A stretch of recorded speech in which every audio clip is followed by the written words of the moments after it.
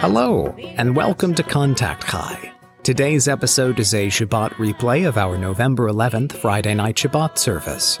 Our drosh was delivered by Mishkanite, Baker, and Breaking the Silence member Jacob Portman, who spoke about his time in the IDF.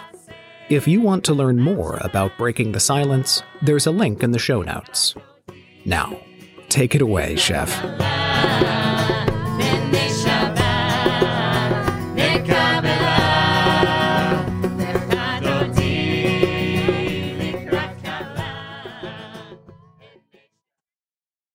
Mishkan has, in the last year, we ran 3 book groups about Israel. The first one was a book called Can We Talk About Israel? And I feel like that's the tone that the author sort of was imagining people say that in. Can we talk about Israel? That was just the first book, okay? The second book was about an activist named Suleiman Khatib called In This Place Together, a Palestinian's journey toward collective liberation. The third book was by a guy named Yossi Klein Halevi called Letters to My Palestinian Neighbor.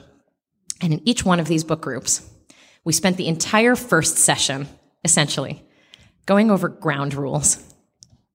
How do we talk and listen about a subject that is so deeply important and so deeply personal for so many of us, and so deeply confusing for so many of us, even as it remains personal and important, even existential in so many ways. And so I mention that because we have had no emotional preparation tonight to hear you speak, Jacob. But I'm trusting in the container we've built over the last hour that a community that prays together can do a lot of things together. In Morning Minyan, I see some Morning Minyanites here, we'll pray for half an hour, and then we will get into some spicy discussions about a lot of things, and people stay in the room. They don't log off when they hear something they don't like. They stick around long enough to ask questions and to respectfully engage. And it's okay if at the end of the day we log off and we don't all agree, because we're Jews, and we don't agree on anything. And so, I want to say I'm grateful to you, Jacob, for coming and bringing your experience to us tonight. Jacob is a member of the community. If you came last Shabbat morning, you threw candy at him because we celebrated his impending marriage to Natalie Debo. What? He is a baker, and you will hear more of his story. Jacob is here speaking with an organization called Shovrim Shtika, which means Breaking the Silence. And Breaking the Silence is an organization of Israeli soldiers and former Israeli soldiers talking about their experience serving in the West Bank and Gaza. So without further ado, thank you, Jacob, for sharing your Torah with us tonight. Welcome to guests from near and far. It's so amazing to see this room full of people again after so long. When I think about Mishkan, I always think about 2U, so it's really, really great to be speaking here. So as Rabbi Lizzie mentioned, my name is Jacob. I'm a builder here at Mishkan, and I'm also a chef and baker for a Jewish bakery on the southwest side in a little village. But I'm not here to talk about bread tonight, maybe another time. I'm talking tonight as a former soldier in the Israel Defense Forces. I served as a combat soldier in the Paratroopers Brigade between 2012 and 2014.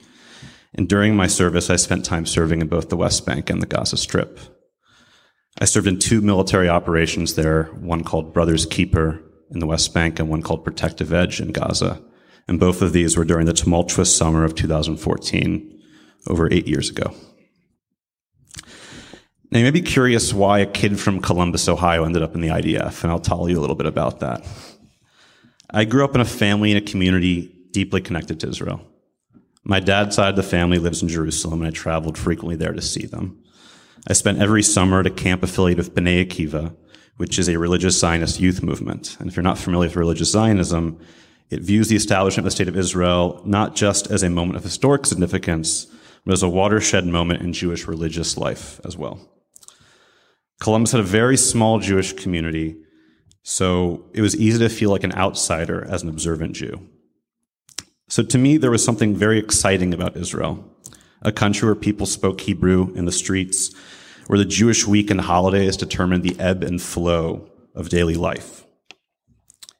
Even though Israel was an ocean away, to me it felt very, very close.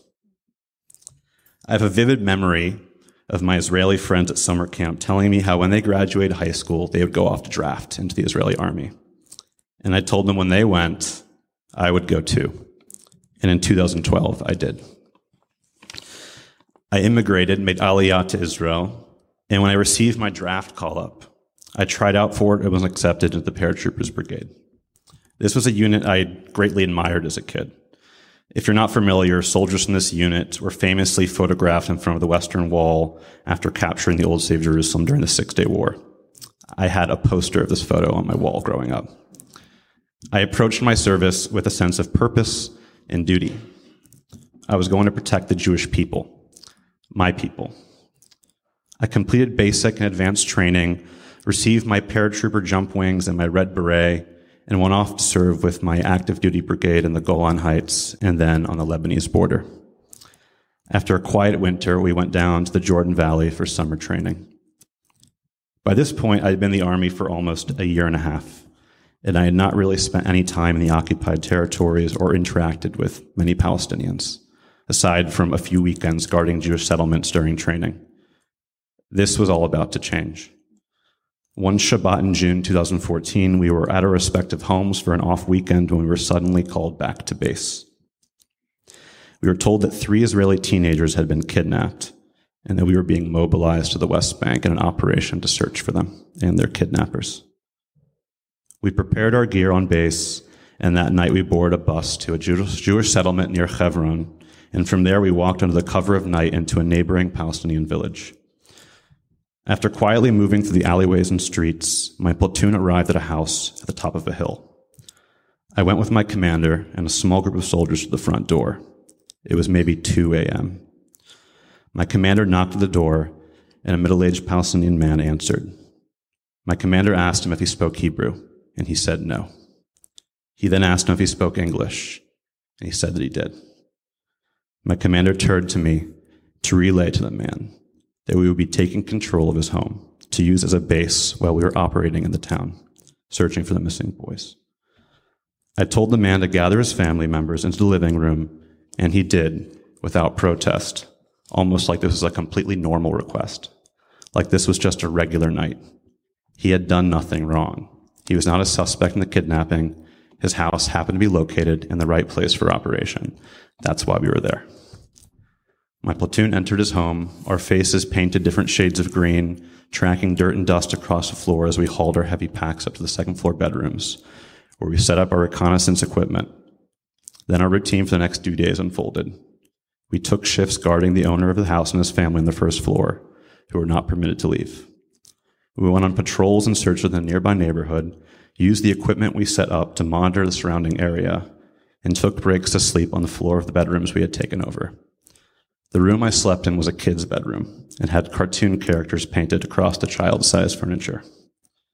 During those days in the house, the Palestinian man, I never learned his name, would ask me, as an English speaker, how long we would be there.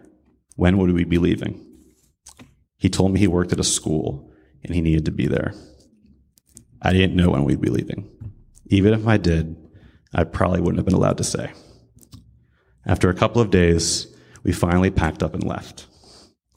As we walked out of the living room to the front door, I remember looking at him and saying, "I'm sorry." We walked to the next Palestinian town and took over another Palestinian home, and then another. After my service, this was the experience I thought about the most, even more than the war in Gaza that I served in just a few short weeks after this.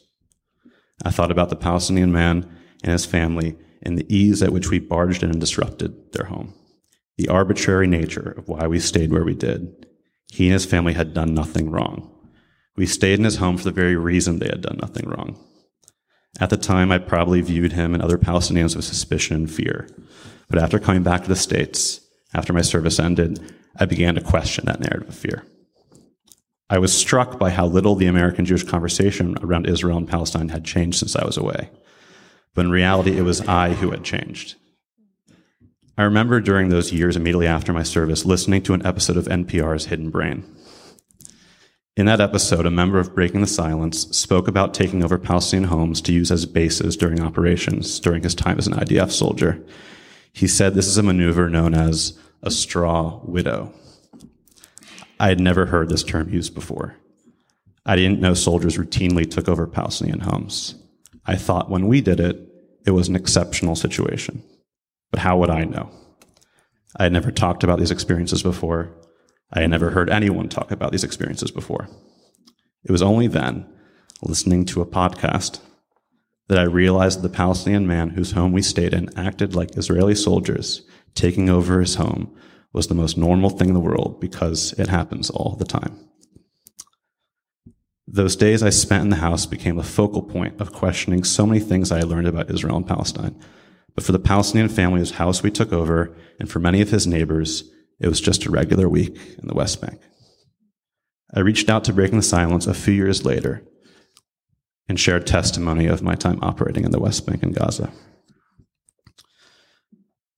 If there is a recurring motif in the section of Vayera I'll read this week, it is about hosting guests.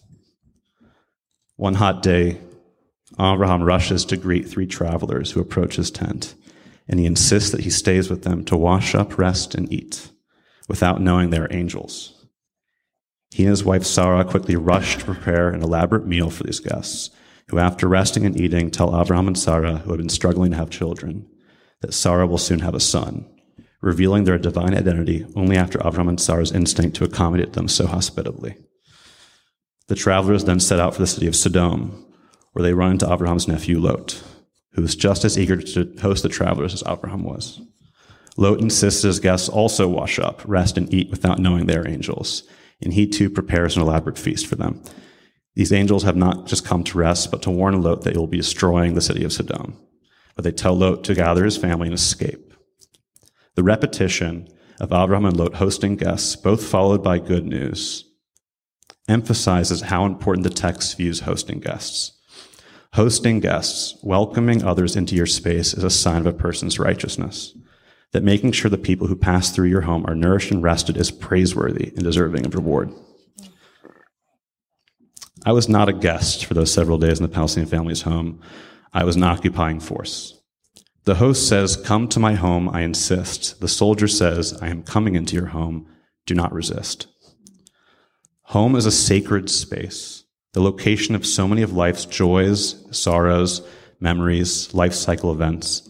The opening up of one's home, an act of vulnerability and trust, is a blessing for the guest and the host. The invasion of one's home, an act of violation and aggression, is traumatic and destructive for the occupied as well as the occupier. A few years ago, I had the opportunity to join Breaking the Silence on a delegation to the West Bank. On this trip, I met with Israeli and Palestinian activists working together to confront and challenge the Israeli army, Jewish settler violence, and other mechanisms of occupation. One hot summer day, I rested and ate a meal in the home of Nasser Nawaja, a Palestinian activist from the South Hebron Hills town of Susia. Susia has been demolished many times by the IDF, as it lies in a part of the West Bank where Israel prohibits nearly all Palestinian construction. This time I was in the West Bank not as a soldier, but as someone committed to learning from Palestinians how to support their fight for freedom and dignity. I was in a Palestinian's home, Nasser's home, not because I forced my way in, dressed in full combat gear, but because I was invited as a partner in hearing about his life on the other side of the occupation. Earlier this year, members of Standing Together, Omdim B'Yachad, an Israeli organization made up of Jews and Palestinians working for social change across a wide range of issues, came to Chicago, and I had the chance to moderate one of their events. Something they said there stuck with me. In Israel and Palestine, we need to change the us versus them mentality to one of a bigger us that includes both Israelis and Palestinians. That is what is emblematic of the host and guest relationship, the creation of a larger sense of who is included in our concept of us, our concept of home. I came to Israel with a narrow sense of who was included in that us. But years later, I was back in some of the same places I had served as a soldier with a broader sense of who was included in that us. The path to recognizing that a unified movement of Israelis and Palestinians working together towards a non-violent dismantling of Israel's military occupation of the Palestinians required me to reckon with the active role I had played in maintaining it. As former IDF soldiers, breaking the silence testifiers know the costs of the small us. It leads to violently imposing ourselves into daily lives of Palestinians. That is why we broke our silence, why we share our stories. To show what maintaining the unjust status quo looks like, and to propose thinking in a new way about a place that, although it is an ocean away, still feels very close. Shabbat Shalom.